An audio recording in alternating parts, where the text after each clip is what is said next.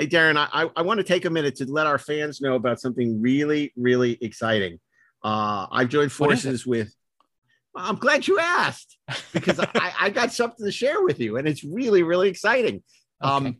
On June 4th, the 39th anniversary of the release of Star Trek II, The Wrath of Khan, we are launching a Kickstarter for our new documentary, 1982 Greatest Geek Year Ever.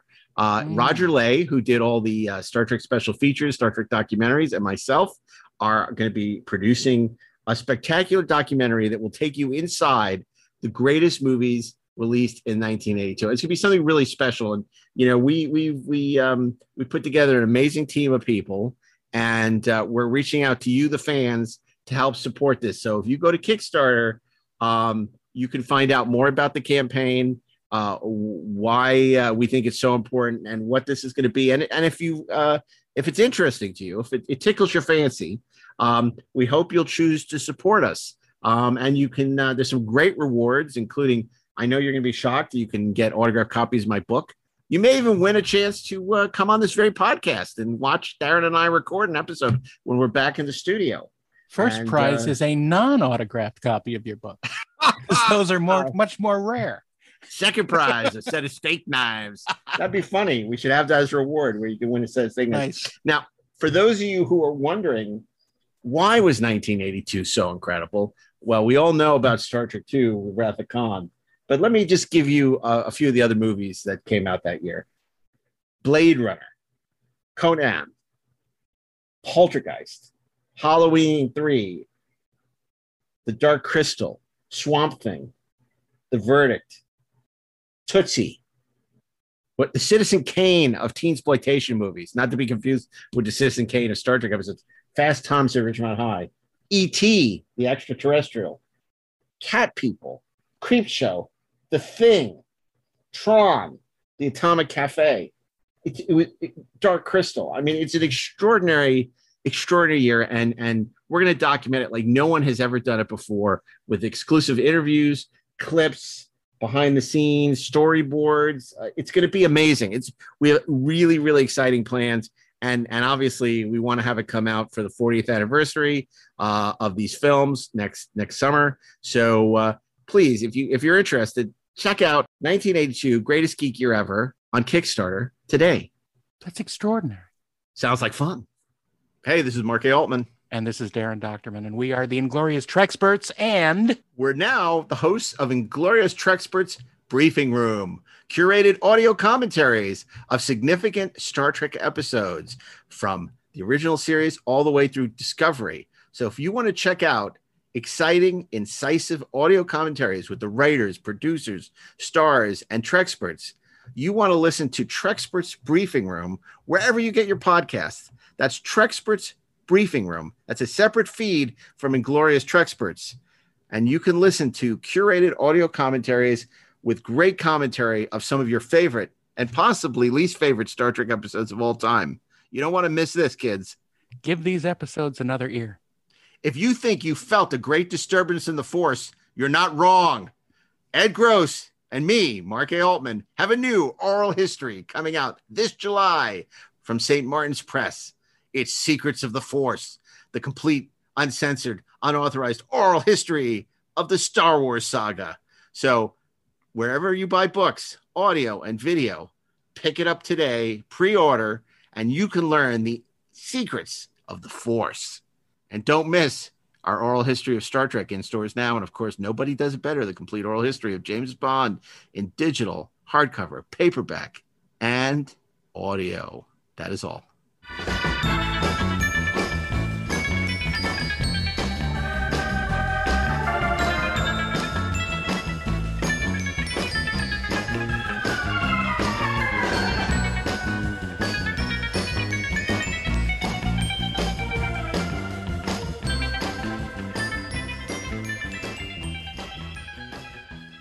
Hey, this is Mark A. Altman. And this is Darren Doctorman, and we are the Inglorious Trexperts.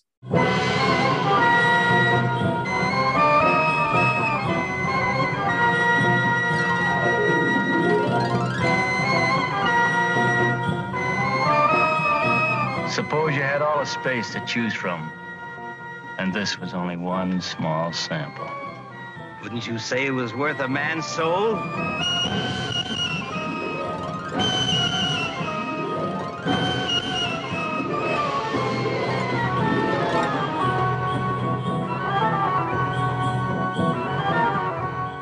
And are you ready for something completely different today?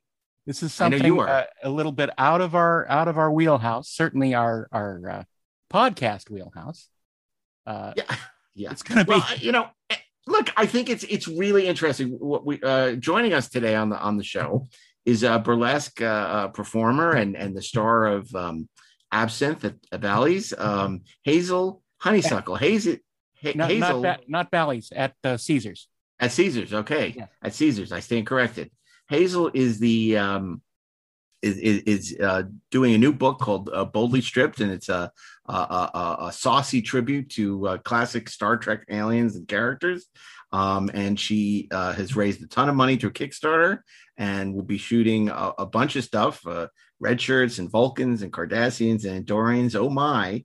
As part of this book that she's doing. And of course, the wonderful thing is she's a genuine Star Trek fan, passionate Star Trek fan, who has a lot of experience doing her own costumes and performing and shooting photo shoots. And it's going to be interesting. I mean, it's a lot of fun. And this is what we say about, it's the same kind of attitude we had with Free Enterprise, where, there's the Trekkies approach to Star Trek, which is like a bunch of weirdos. Get out of your parents' basement. That's unfair to say. And then there's the Free Enterprise, which is kind of like, Star Trek fans are dysfunctional, but they are but they're real wonderful. People. They're real people. Yeah. And awesome and just have this shared love for creativity and you should have been more clear about what your reference to Trekkies was. You mean Trekkies the documentary? I mean the documentary. Right. I've always said that about the doc. I don't mean Trekkies in general. I mean that documentary, which I said, it felt like a Todd Browning movie to me. Absolutely. So but I don't mean Trekkies. No. Right. Good. I just wanted to clarify that so that we stave off the hate mail. So look, and part of what appealed to Darren and I about this is just it's so atypical. So off the map. It's really creative. It's fun. But it's also something that the great bird himself, Gene Roddenberry, would love. What would Gene have had to say about this? The wonderful thing about this whole thing is that the expression of joy and sensuality has always been something completely human and a wonderful expression in any culture. And so to explore all these various Trek beings would be a lot of fun, and I wish I was there to see it.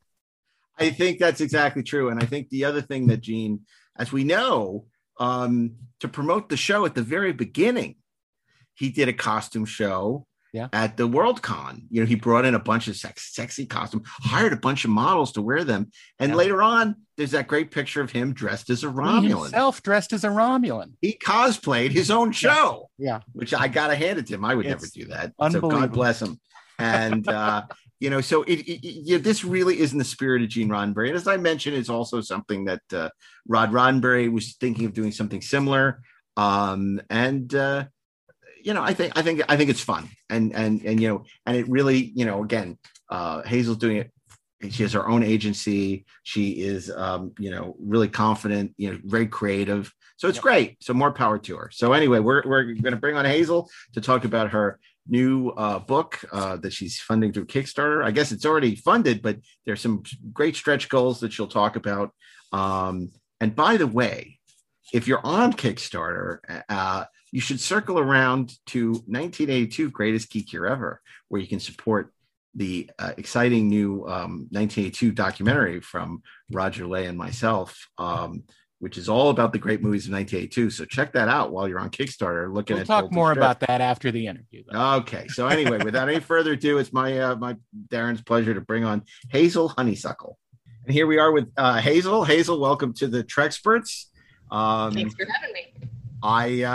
You got a very interesting Kickstarter you're doing right now. You're raising money to do a project called Boldly Stripped, which is sort of a burlesque tribute to, well, not just the original Star Trek, but to the entire pantheon of Star Trek shows, because you are going to be doing homages to red shirts, Vulcans, Cardassians, Andorians.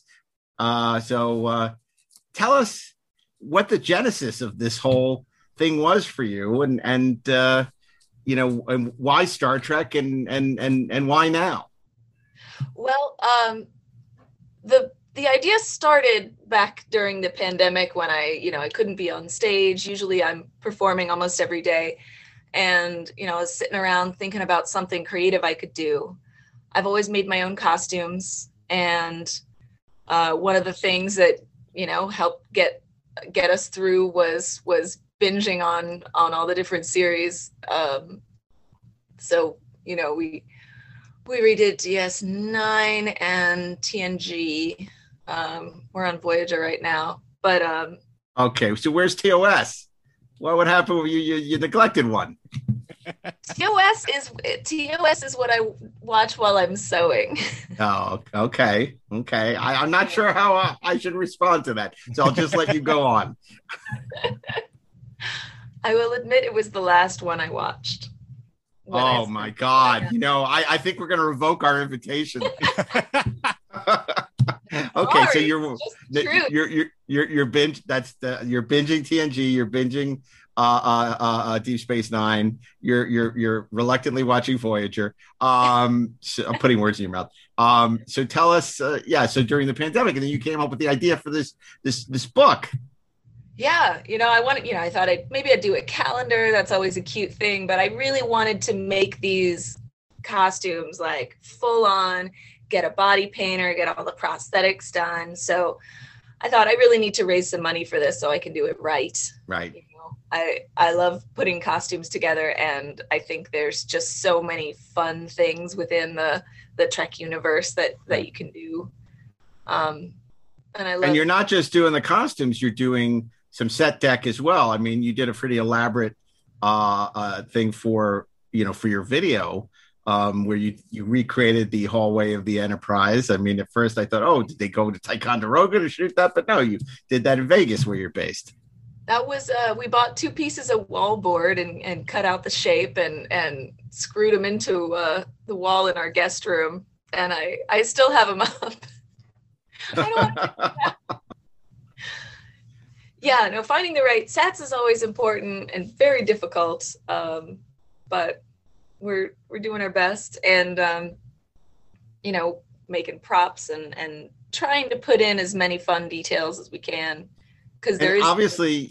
Oh, sorry. The Kickstarter's been doing well. Do you find that the people who are supporting it are big fans of Star Trek or big fans of your burlesque career? Like, or is it pretty split down the middle? Or how do you find the people that are supporting? Yeah, I think there's definitely a skew towards the Trek fans in general, with a mix of burlesque fans as well. But it definitely. I'm sure there's overlap there, certainly. Oh yes. Oh yeah.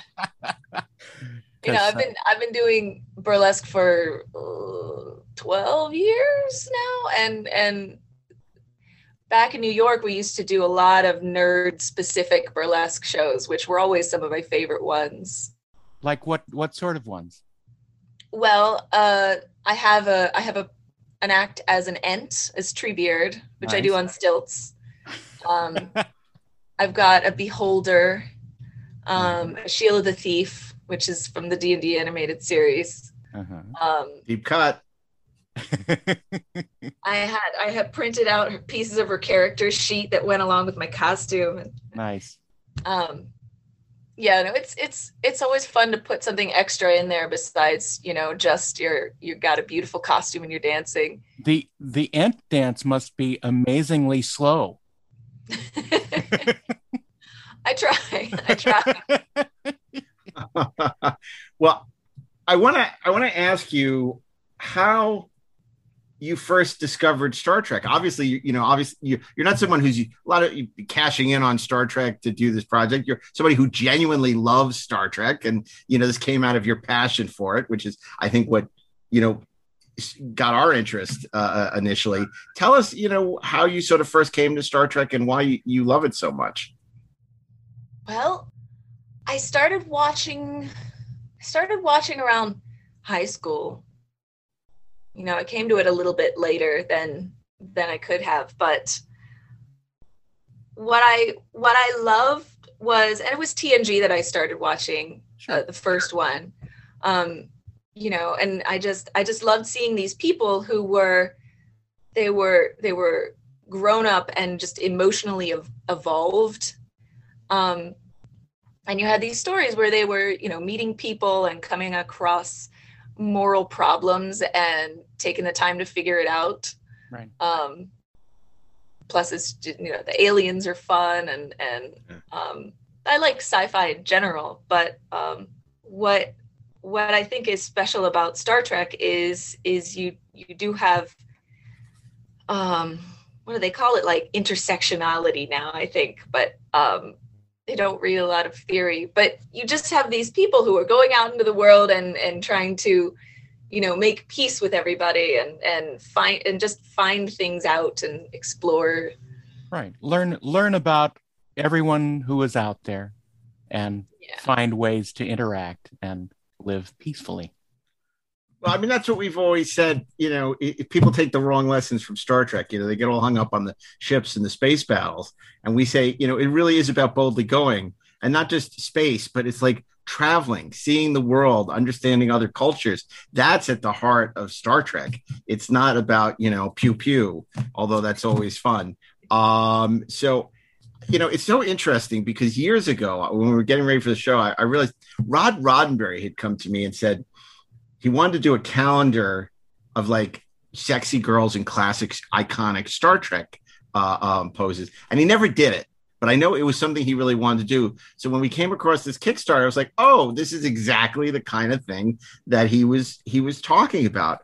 And, I love that you kind of have this deep understanding, fandom for Trek, because there are a couple, you have the thing that I knew you were for real was when you had the Quatloos reference in the text. And then, the references to Captain's Holiday in the video. And I'm pronouncing it wrong, but Jamaron, which is just like, oh, you're just not using Star Trek. You love Star Trek, clearly. I do. And how's your Deep Space Nine binge going? Oh, we finished that one months ago.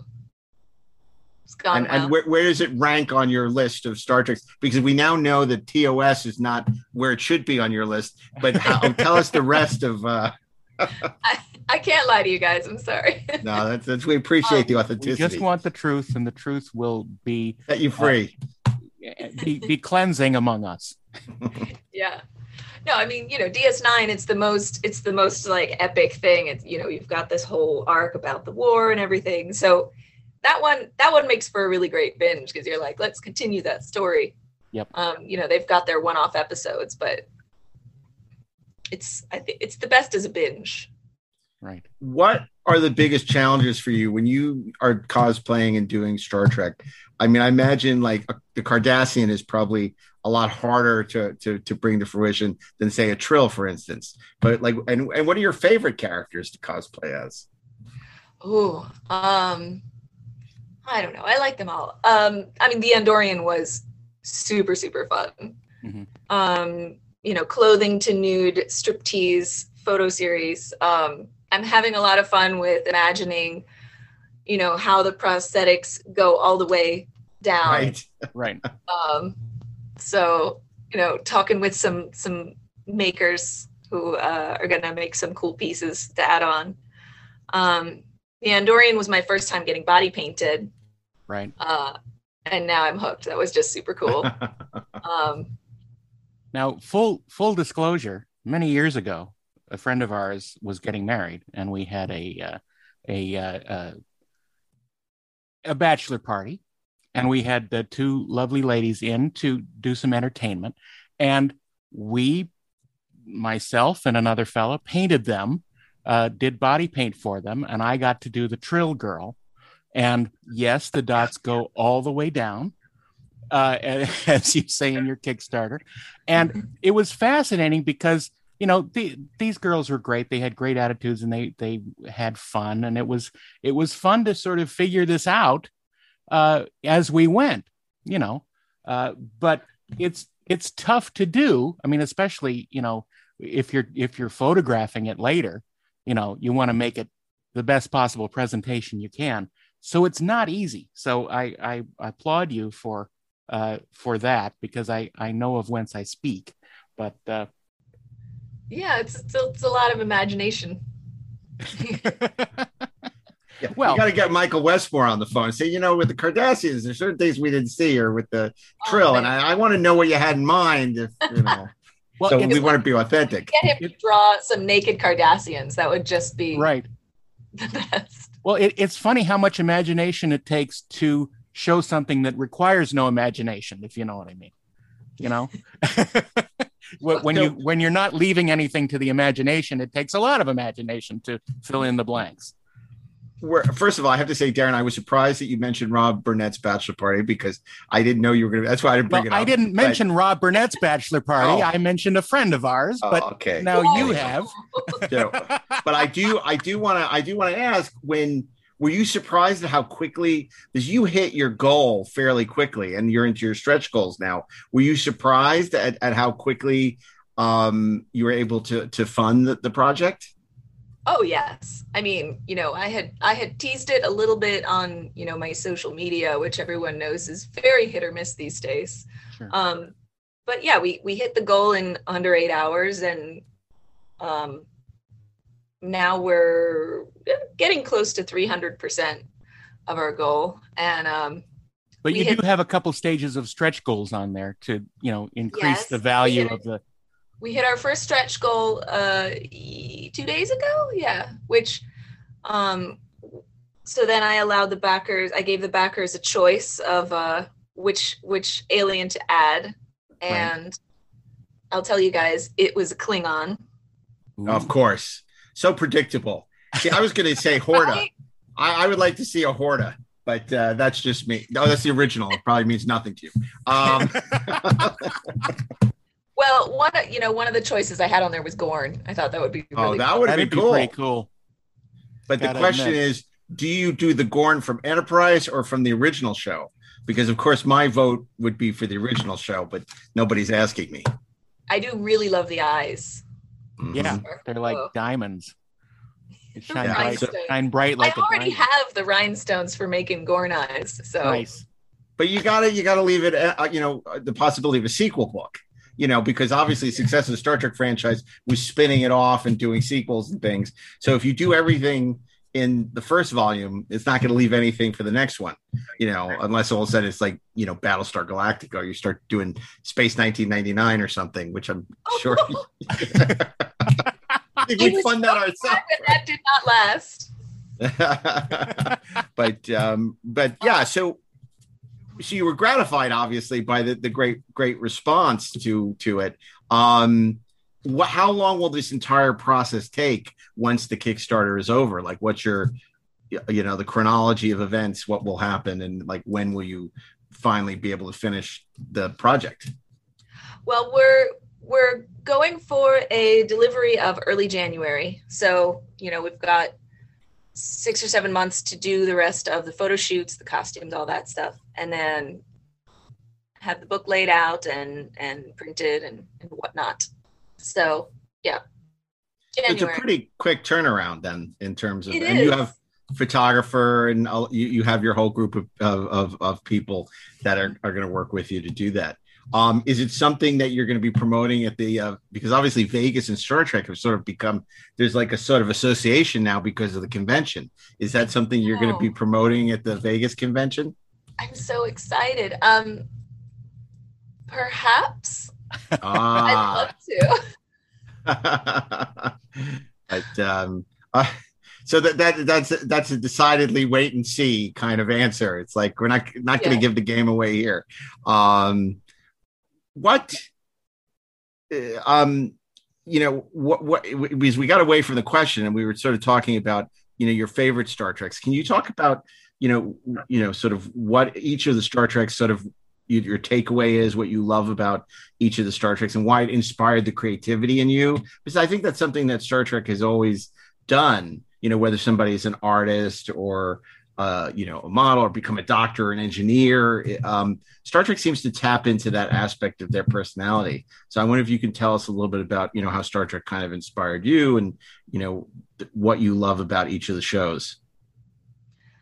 Well, like I said before, I love the way that they, approach being a part of the universe. Exploring, meeting cultures. I really obviously enjoy the costuming. Yeah. Coming from burlesque, where there's a very do-it-yourself mentality. You see, in TOS, there's some costumes where you're like, yeah, I could make that pretty easily. Right. And then they get more and more complicated as the years go on.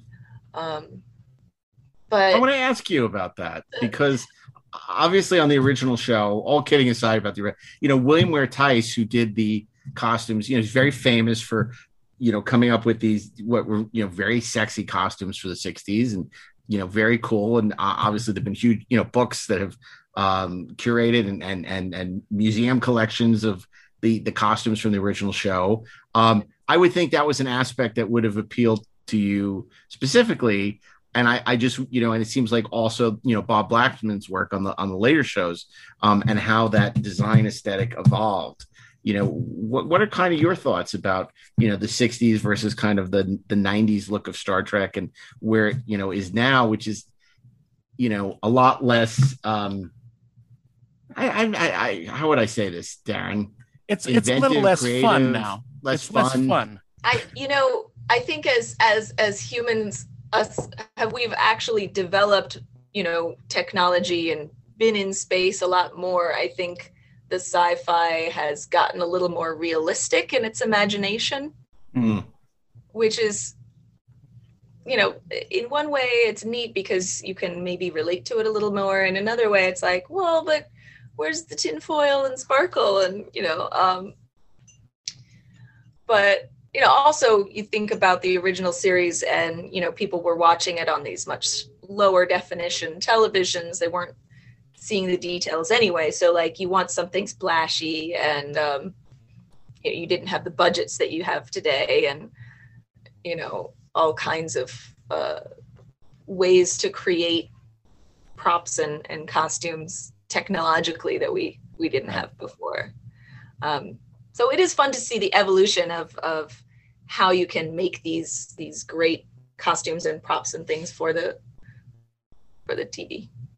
Are there any sort of costumes or presentations that you would really like to do, but are either scared or don't think you can? Well, I mean, our next stretch goal is creating a Borg. So I've kept that one back because I know it will be difficult and expensive, and I wouldn't do it unless I could invest in it. Yeah. Unless you something can do it really correctly. Cool. And and I'm making multiple layers of every costume too. So right, yeah.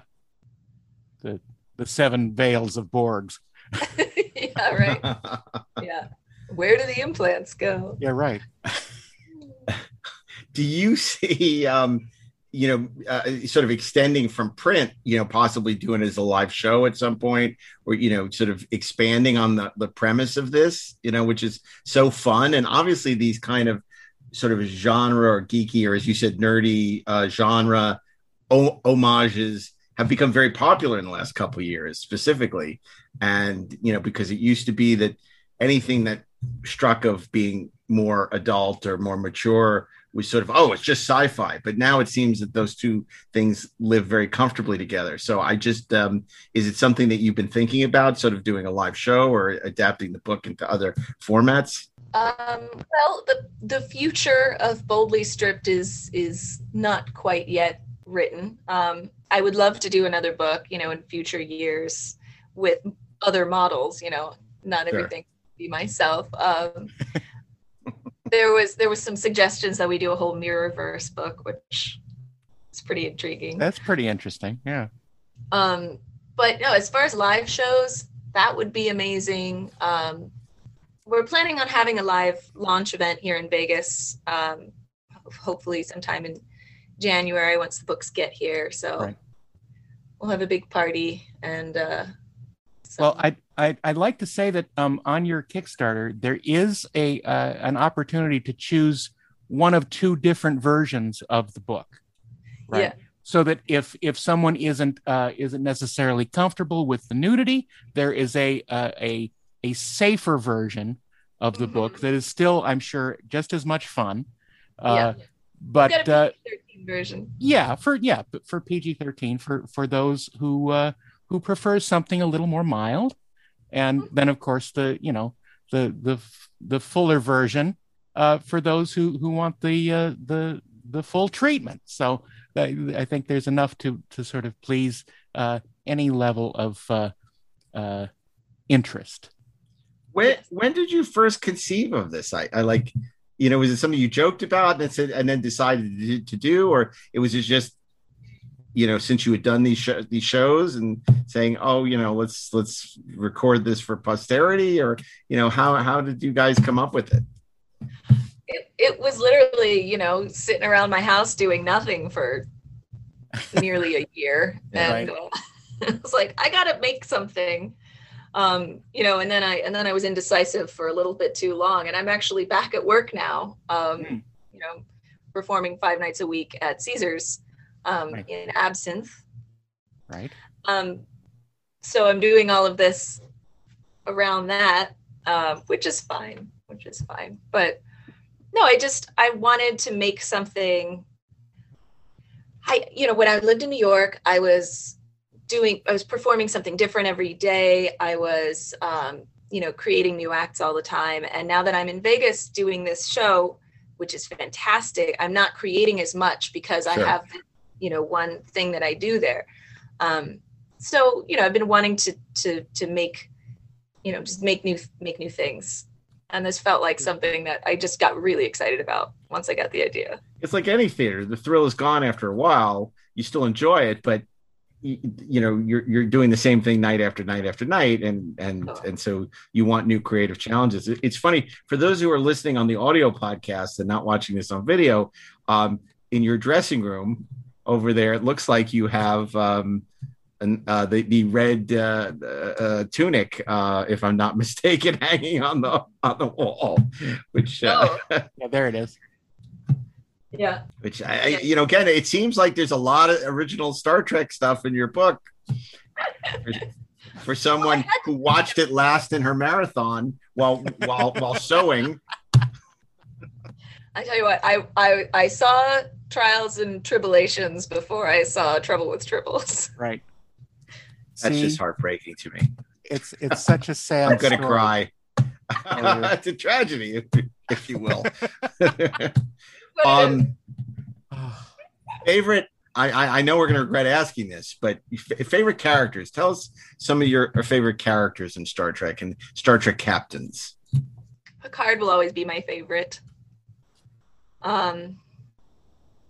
Quark is amazing. Quark Noto. I don't know. I love pretty much everyone at DS9. Garrick is amazing. I like watching the characters that are flawed as well. As Picard, who is always perfect and like the most grown-up person that there has ever been, which is inspirational, and you relate to Garrick because, of course, he was a tailor and he was always coming up with kind of outfits that you never saw him really making. But and he you would as wave things at the garments.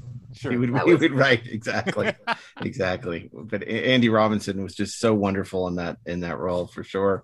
And do you see like potentially? Like, is it something where you want to go to San Diego and go to other, maybe conventions? Like, do you cosplay just for fun as well, in masquerades and stuff? Or is this specifically, something that you do with your friends and obviously in burlesque shows and things? Yeah. Well, I haven't done a ton of cosplay just for the fun of it. You know, it's usually for a performance. But now that I've got all of these costumes, there's only a couple venues that you can wear them during the year. Yeah, that's a bit of the problem. I'll show you this. This is the one I just made. I don't know if you recognize it. Darren, is that from the Edo planet? It's from Captain's Holiday. Oh, that's okay. right. Yes, Captain's Holiday. Right, with Von Vosh. Ryza. My apologies. I fear I've yet to master the art of hoverball. So it would seem. My name is Joval. I'm employed here. Is there anything you require to make your stay a more pleasant one? You find me amusing. No. It's just that you are the fifth woman to ask me that question this morning. All I require is to sit in the sun, read my book, alone. And afterward? I really hadn't thought that far ahead. Then may I suggest a swim followed by a massage? Some other time, perhaps. I don't understand. You say you wish to be alone, yet you carry the Horgon. Well, I just purchased it. Why? Are you implying this has some special meaning? The Horgon is the Rycian symbol of sexuality. To own one is to call forth its powers.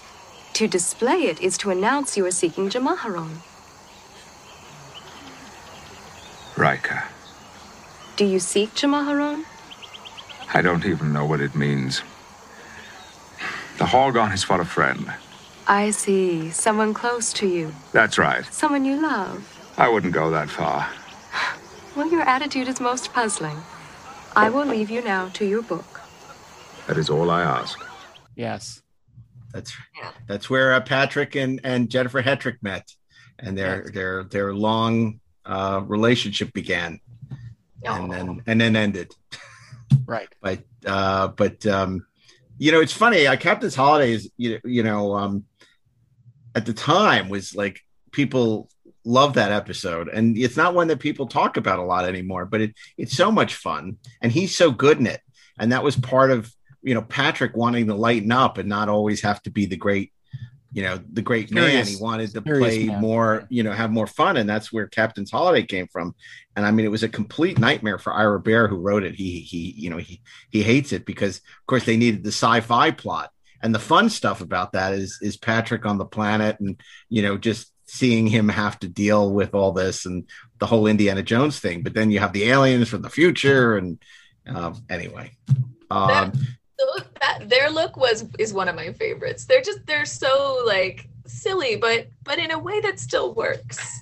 Yeah. With their folded mitten hands. And it's interesting because Vegas, again, because of the conventions, is so associated with Star Trek, but also because of the old Star Trek experience at the Hilton, which also attracted, I think, a lot of Star Trek fans to Vegas. There were a lot of people who wanted to work there and who dressed up and would walk along that exhibit just to pretend that they were in Star Trek. I mean, it was like a Renaissance fair for Trek maniacs. When my husband and I moved here from New York, we snuck into the Hilton and found like a door to that space. It's still there. Like you can tell you're in a Cardassian cafeteria or something. Because they never did anything with it. Yeah. No, it's still a cafeteria as far as I know. Yeah, they just took all the copyright stuff down. Right, exactly. But Elvis's suite is still up on the top floor, and it's still fun to go see, by the way. I didn't even know about that. Oh, yeah. And no, it's great. It's great. So is Willard White. Willard White is not there. I know, but that's where they filmed Diamonds Are Forever. And Diamonds Are Forever, the James Bond movie. Okay. We know. Well. So Blofeld's not up there either? Okay. No one. Yeah. No one is anymore. So Hazel, tell us how, if somebody's heard you and they're excited and they want to see you wearing all these incredible Star Trek costumes, how they can go about supporting the venture and get the book. Well, you should go to boldlystripped.com. That'll take you to the Kickstarter, or you can look it up on Kickstarter. It's called Boldly Stripped.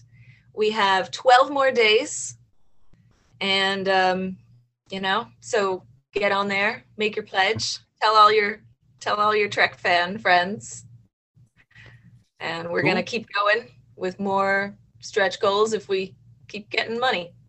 Yeah, Nice. Yeah, that's great. That's great. Well, we wish you a lot of luck with it, and it's a unique Star Trek project, and it's a lot more exciting than stellar cartography maps and all the usual Star Trek. some of these books. So we're really glad that it's going well for you, and it was fun having you on the show to talk about it. And as you said, you're going to be at the Star Trek convention in Vegas in August. So maybe by then, maybe you will. Oh, maybe right. You're being, that's right. I'll be there. Coy about it. Oh, okay, good. Incognito. If you see a Gorn, perhaps look more closely, and you may be surprised who's behind the eyes. So anyway, but cool. Look, thanks for joining us on the Treksperts, and hopefully we'll see you in Vegas. Yeah, sounds good. Thanks a lot. Thank you. Well, there you go. That was fun. Well, it kind of brings new meaning to stretch goals. But well, I got to tell you, I mean, I thought Hazel was lovely, but absolutely, she's not a TOS fan, so I have no use for her. No.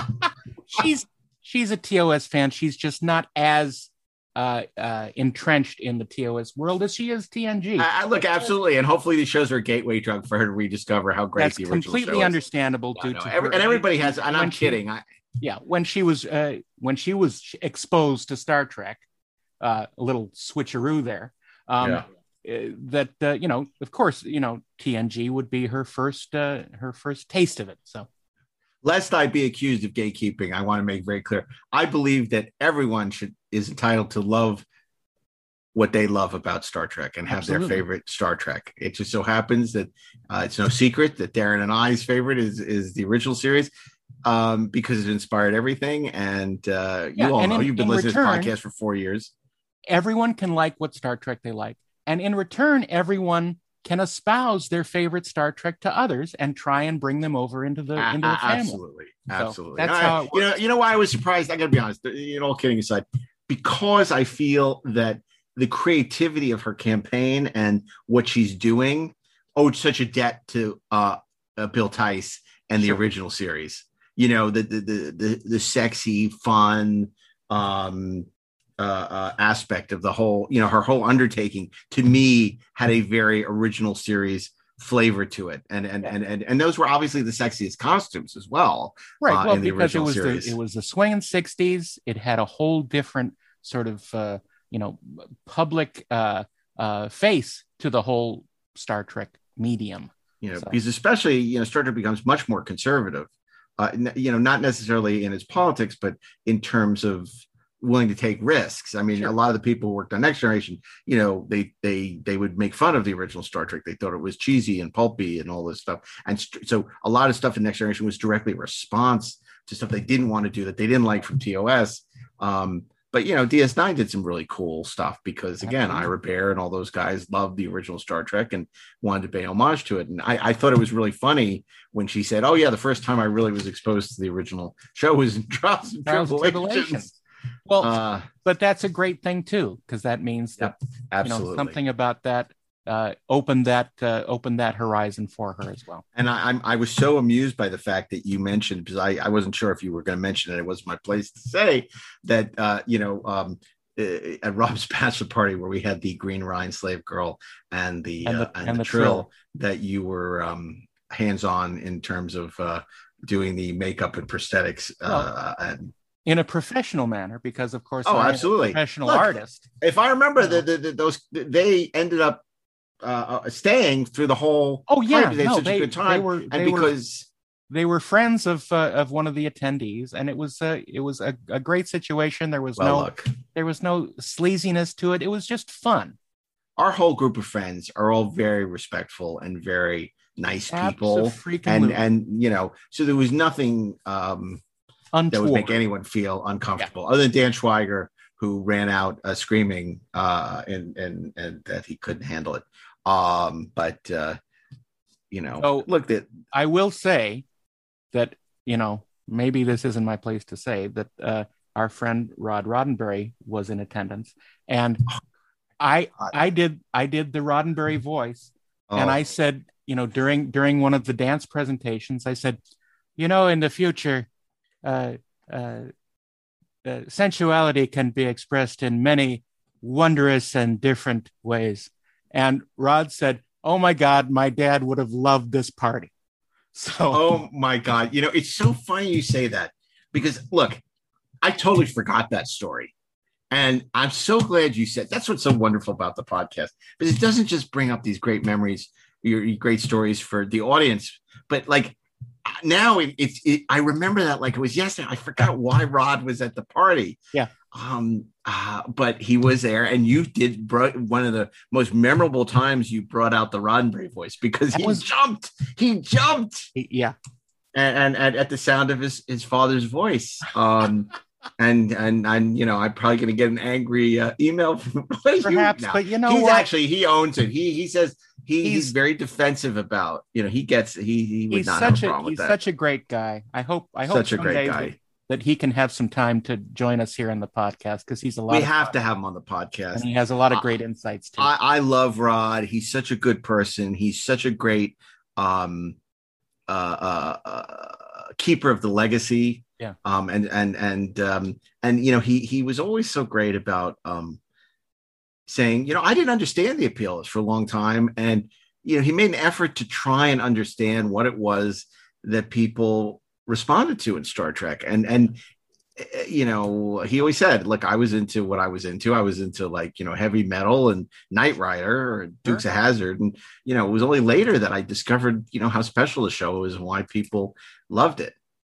And how many Dukes of Hazzard podcasts are there now? Not many, not that I'm aware of.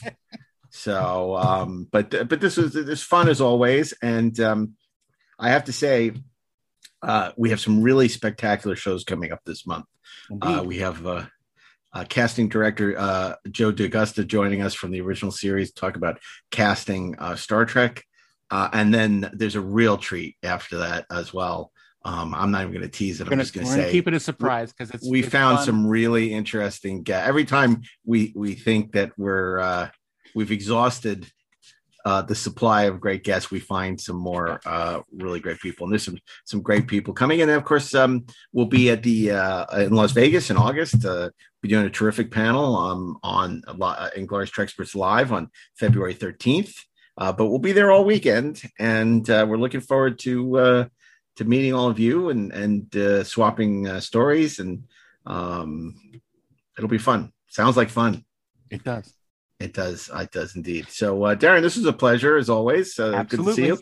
And I want to thank Bill Ritter and Mark Rivera, our sound engineers, Natalie Miscali, our producer, of course, our associate producers, Zach Ragetz and Peter Holmstrom, who've been so helpful throughout this pandemic and our Zoom shows, taking care of all that minutia, like, releases, like legal releases and clearances and all that fun stuff.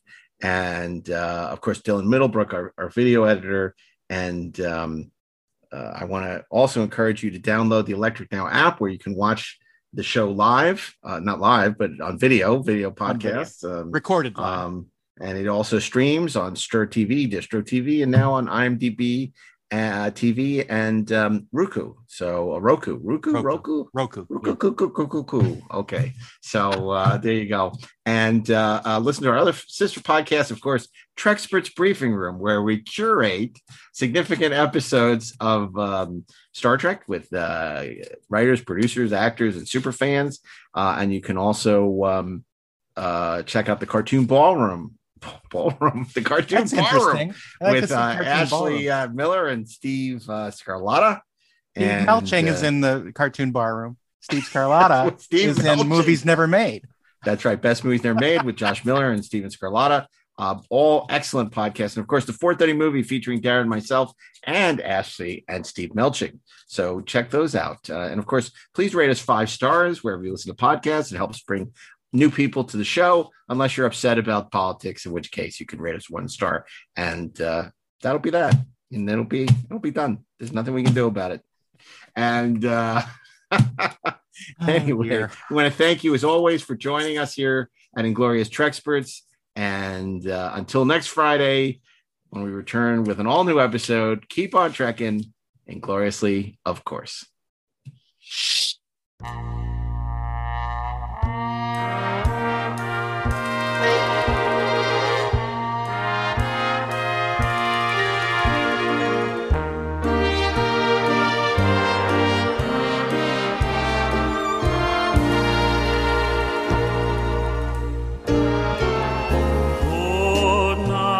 Sweetheart, all my prayers are for you. Good night, sweetheart, I'll be watching o'er you. Tears and parting may make us forlorn, but with the dawn, my